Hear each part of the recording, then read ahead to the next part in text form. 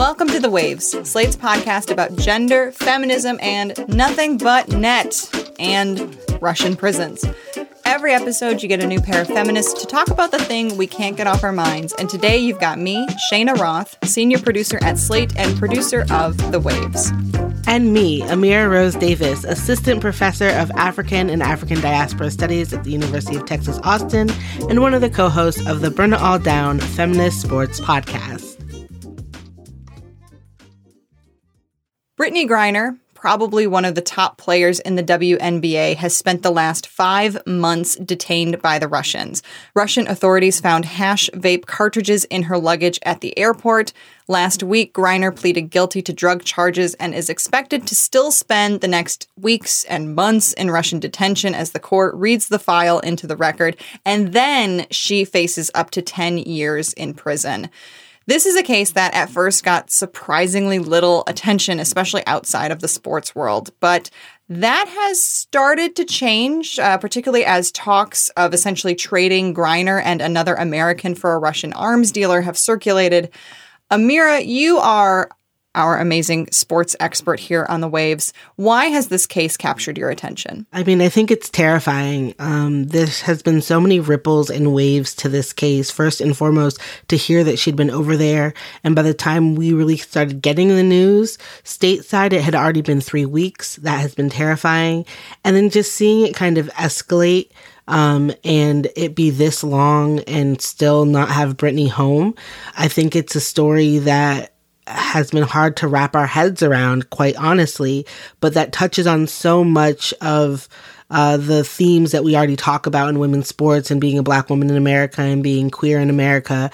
And so I think it's something that all of us should be having our attention on at this point in time. We're going to take a break here, but when we come back, we're going to talk about the reaction to Griner's detention and what that says about how we value female athletes.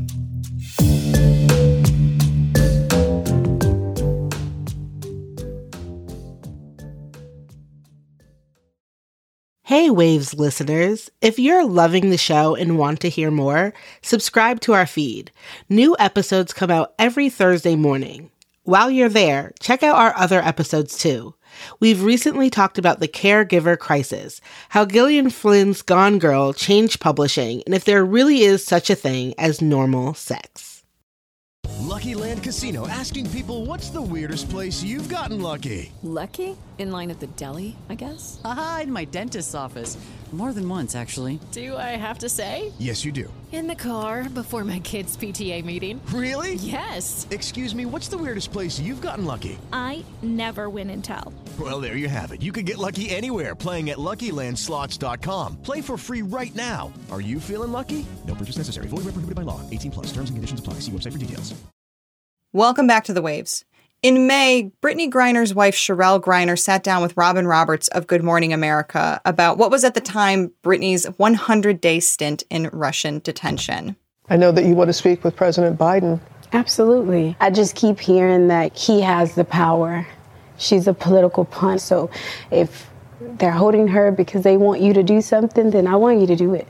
And I know that Secretary Blinken has reached out to you and has communicated to you that top priority. Do you feel that's the case?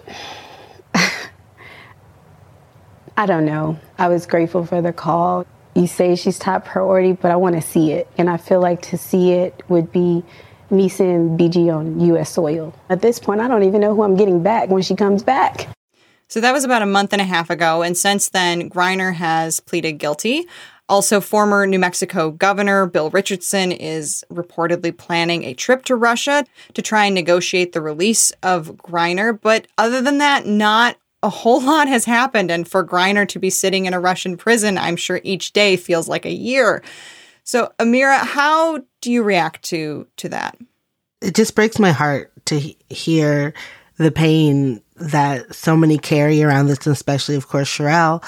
I think that it's one of these things that when she was first detained over there, a lot around her camp, a lot in her circle, a lot of us who cover women's sports were kind of told, don't make a big deal out of it because it will be easier to get her home quickly and safely if we don't talk about it, if it's handled under the radar. And I think part of the sting of this is that for the first month, that was what so many of us did, like scared to talk out, scared to raise the alarm about this, because suddenly, you have the State Department promising that, it's just like a whisper network almost.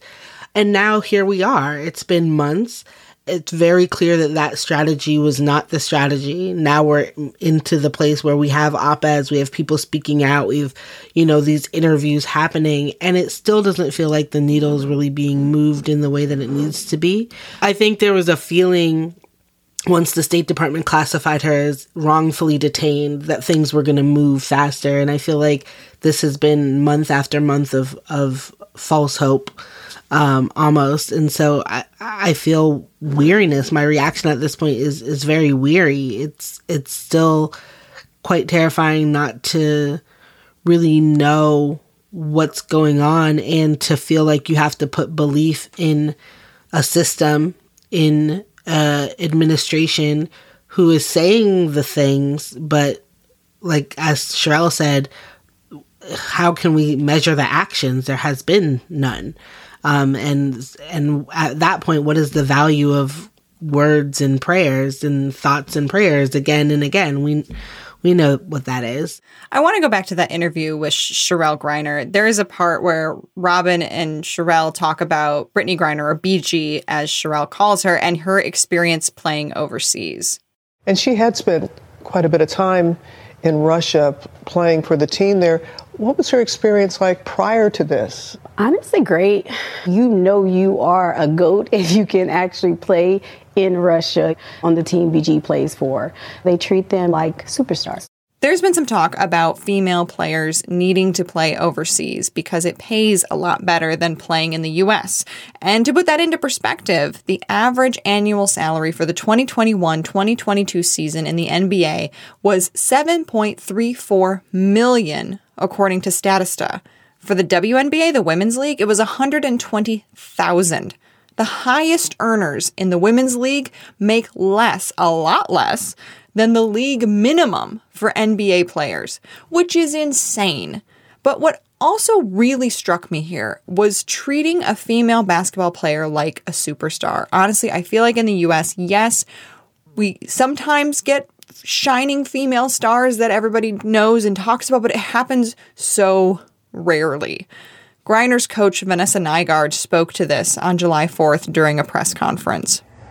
Do you think there's enough outcry about it? No. I just, we in women's sports, we don't get as much coverage. And so we get 4% of the media. And so because of that, this has gotten 4% of the attention it probably should get.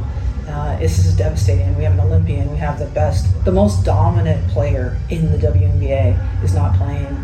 And it's crazy. And there's been lots of people put attention to it, but there's more people out there, and there's more that can be done. And we just hopefully this message on this important day for us will amplify.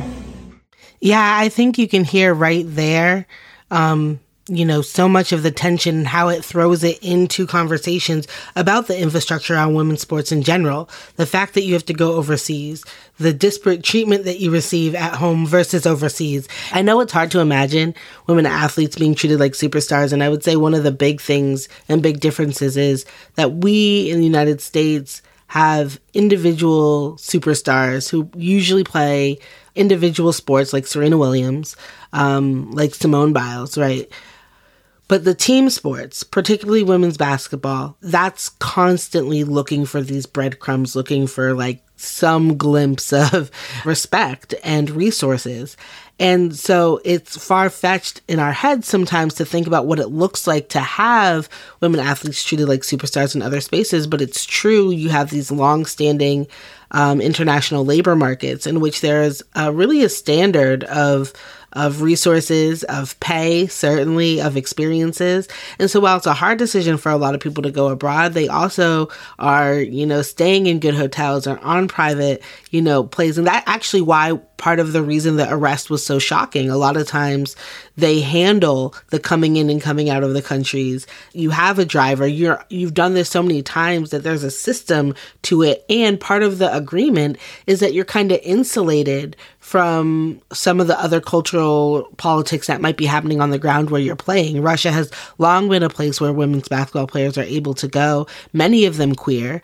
And part of that is because they're in a kind of insulated bubble away from the policies that the Russian government might be implementing against gay people. And so if you think about that and you think about how shocking it is to then suddenly have the machinery that usually protects you when you're abroad be absent. But the other thing that I think Vanessa Nygaard touched to in that statement was that absolutely it's not just the infrastructure of the pay disparity that has them over there in the first place, but because the media coverage is set up in the way that it is for women's sports, meaning there's basically none, it's very hard to get not only traction about these stories, but then to have people who actually know what they're talking about being able to get these stories written and heard. And what we've seen is a lot of misinformation, a lot of shoddy reporting.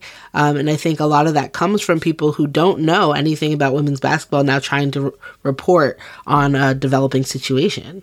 Yeah, I think for a lot of people, the initial reaction is probably, well, if they're playing overseas, they're probably not a good player. You kind of have this assumption that, oh, they're overseas.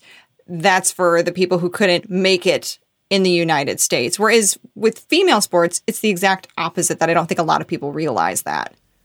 Right, for sure. And you are often seeing some of the biggest names go over there because in reality, they're the ones who can get those lucrative contracts overseas. If you're a developing player, you can play overseas, but we're not talking about the superstar treatment at that level. And it's actually why the WNBA has been working in their new collective bargaining agreements to try to keep their superstars like Brittney Griner home so that they can try to build this league up and not have their best players also go be the best players around the world. And you can see why that's a targeted thing. And especially now it throws that right back into the spotlight of, isn't this a searing indictment on how we value women and how we value women's sports here, that somebody's even in this position in the first place? Later in the discussion I mentioned earlier, Nygaard had this exchange with a reporter. Yeah, if it was LeBron, he'd be home, right? Yeah, that really sucks. It does. It's a statement about the value of women. It's a statement about the value of a black person. It's a statement about the value of a gay person. All of those things. And we know it. And so that's what hurts a little more. So yes, in this whole case, there are a ton of political implications here, but I don't necessarily think she's wrong. At minimum, if LeBron James was not heard of for 2 weeks, everybody would notice. And when we get back to the idea of the value of a woman, of a gay person, of a black person, I mean, it's hard to not feel that when we're talking about actually trading people, about trading Griner for a Russian prisoner in America. Is BG worth one arms deal, or do we have to throw in another American to make it worth it? And I'm being glib on purpose. Obviously, we want all of these people that are wrongfully detained to come home, but it's hard to not question how we're valuing these lives. LeBron wouldn't be there in the first place, wouldn't be in that situation in the first place. But absolutely, I think there's a lot that this moment in this case says about how we value people. And I think, ironically, Russia saying, reportedly brokering this deal for arms dealer known as the Merchant of Death, is because they see, ironically, and have ascribed much more value to BG than the United States has, both in how they support athletes like BG when they're over there playing. But I think that it's interesting because it now puts the United States in a place to say, is 1 or 2 American lives worth this Merchant of Death? It's absolutely uncomfortable, especially when you have a great portion of the country who would already dispose of Black people and queer people and women. And so it's hard to take the country at face value when you see a lackluster response to try to bring BG home, or you hear only certain voices calling for her to be home. It feels like that disposability that so many people know and live and are well aware of, it feels like it's on full display at this moment, quite literally.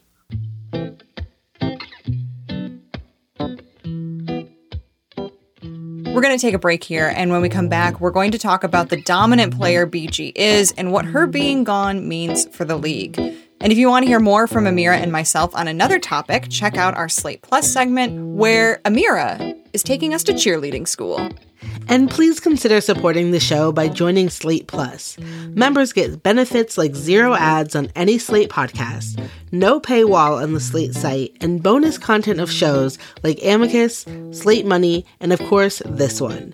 To learn more, go to slate.com/thewavesplus.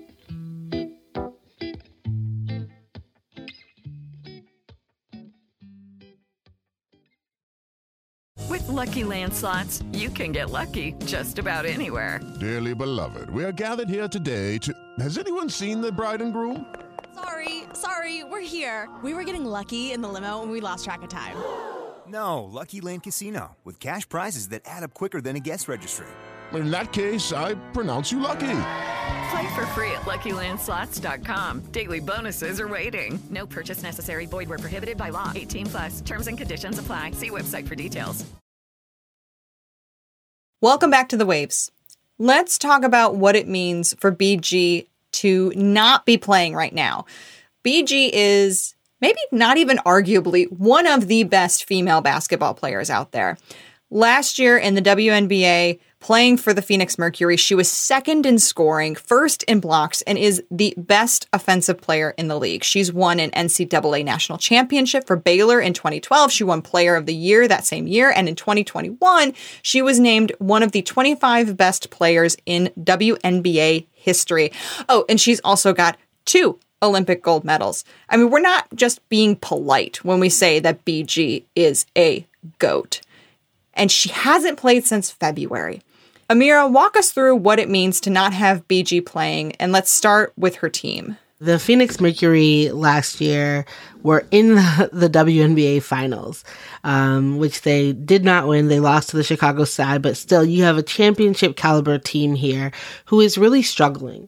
And I think it's so hard to talk basketball, but the fact that every time we see them, we don't say they're struggling because they're missing one of their most dominant players.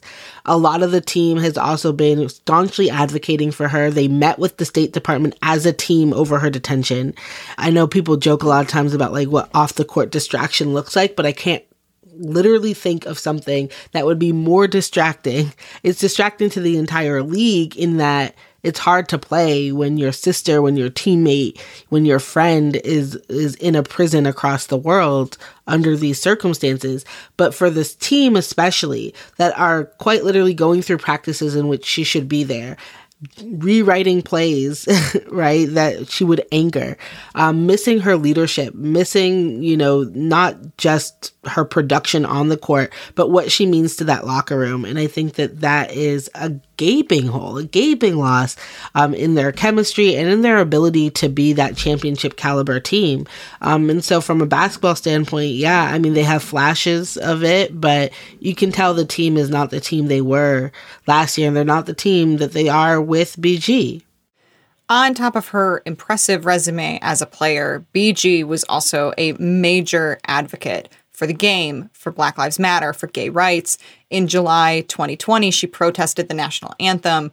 Given that BG has such a high profile both in the game and outside of the game, what is this going to do to the league itself? As we heard before, women's sports get 4% of the attention. So when your biggest player isn't on the court, I mean, what does that mean for not even just women's basketball, but like women's sports in general?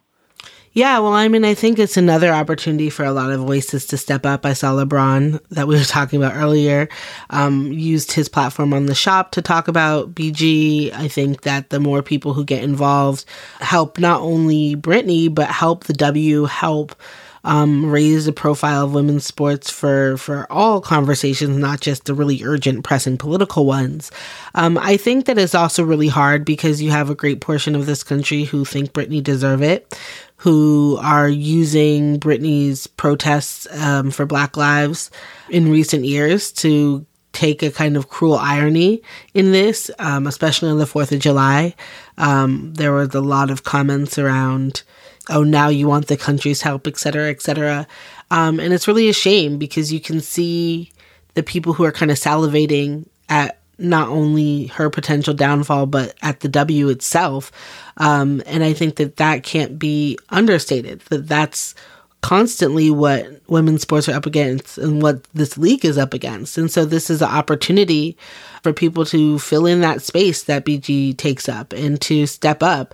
There's a number of vocal, marketable leaders in the W who have been screaming from the top of their lungs about this and supporting those voices, continuing to work on the infrastructure, continuing to ensure in this moment, if this is not a call to action to invest properly in women's sports, to create opportunities for people to play sports and earn professional salaries and not have to go overseas. This is a resounding call for that moment, not just in basketball, but across the field.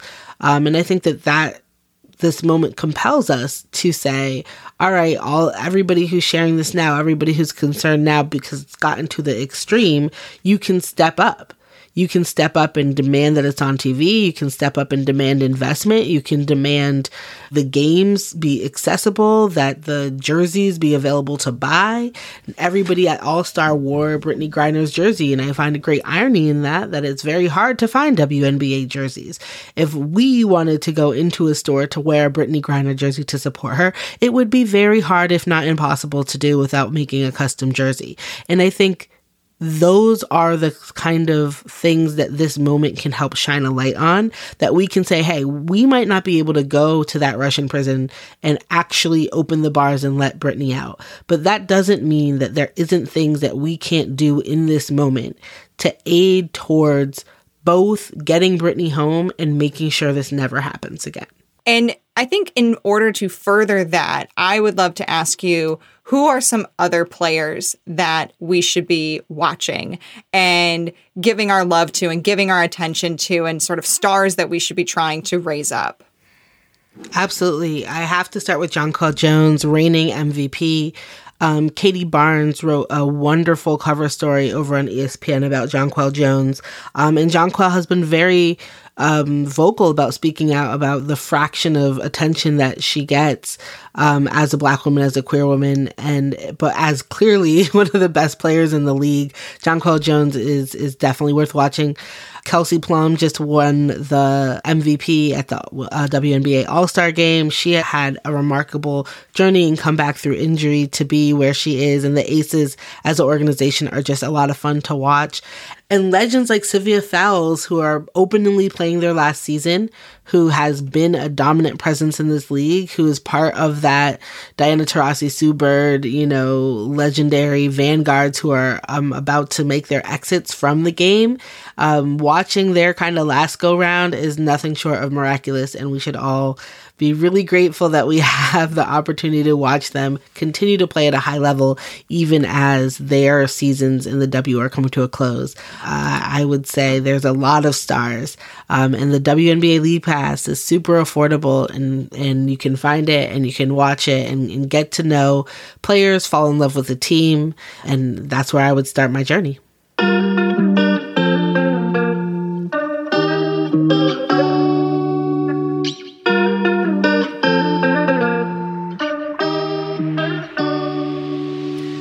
Before we head out, we want to give some recommendations. Amira, what are you loving right now? Okay, so I'm really obsessed with Formula One. Netflix Drive to Survive captured the attention of me and my co-host Jessica Luther so much, so now we're very big Formula One fans. So if you haven't checked out the show, I recommend it. But I also recommend doing that in conjunction with our podcast on it because we asked the burning question for new F1 fans, where are all the women? It is a sport that is dripping and oozing in masculinity, and sometimes that works for it and sometimes it doesn't. But there are women in and around the sport. We on Burn It All Down have featured a number of interviews with women in motorsport, and actually watching the show about F1 on Netflix, which is, by the way, just a great show. It's the drama. One of my grad students described it as Real Housewives at 240 miles per hour.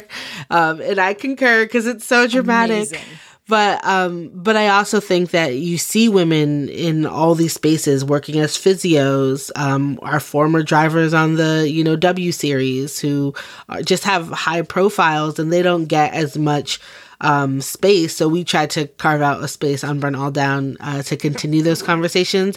And also, if you're like me and you're like Jessica and you love romance novels, I will have you know there are not one but two F1 romance novel series. The first is a set of 4 books by author Kat Ransom called Fast and Hard series. I really recommend those. She's a local author, formerly based out of Austin. The last 2 books of the series are actually about Austin racers in this fictional world. Really fun.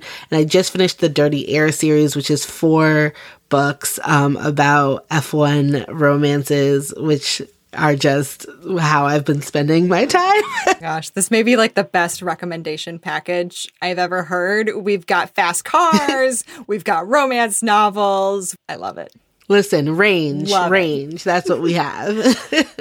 So I would like to recommend an actress who is also a staff writer, Jana Schmieding, which is my way of also recommending Reservation Dogs and Rutherford Falls. Reservation Dogs is on Hulu, and season 2 starts August 3rd. It's about 4 friends growing up on a reservation in Oklahoma and all the hijinks that ensue as they try to get off the reservation and head to California. It's created by Sterling Harjo and Taika Waititi, so you know it's heartfelt, hilarious, thoughtful, and all around brilliant. And Jana has this scene-stealing role in one episode in season 1 as a receptionist, and it looks like she'll be in it more in season 2, judging by the trailer. Rutherford Falls, though, is where Jana really shines. The show itself is initially about how Ed Helms' character, Nathan Rutherford, doesn't want a family historical statue removed, but it quickly becomes about so much more than that. And especially in season 2 is where Jana is really the star as Helms' best friend. She's trying to create a cultural center for the Minneshanka Nation, which is a fictional tribe that she and a lot of the other characters in the show are a part of. So both shows are fantastic, and Jana is an amazing talent to watch. She's also a staff writer on Rutherford Falls, so I recommend everybody check out Rutherford Falls and Reservation Dogs and really everything else that she has done.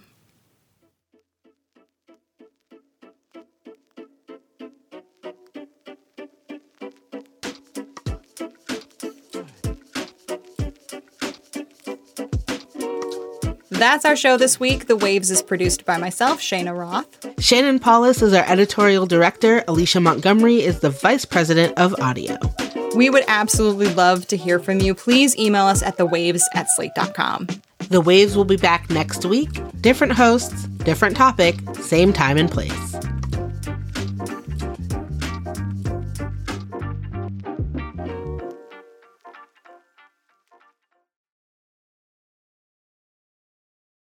If you only have a 401k, you're not getting the most for retirement. Wait, what? Add a Robinhood IRA on top, then they'll boost it by 3%. You can do that? And if you transfer in any retirement account, you get 3% on top of that. Is there a limit to the match? No limit. Robinhood Gold gets you the biggest contribution match of any IRA on the market. Sign up for Robinhood Gold at Robinhood.com/boost by April 30th. Subscription fees apply. Investing involves risk. 3% match requires gold for 1 year from first match. Must keep IRA for 5 years. Match on transfers subject to additional terms and conditions. Robinhood Financial LLC, member SIPC.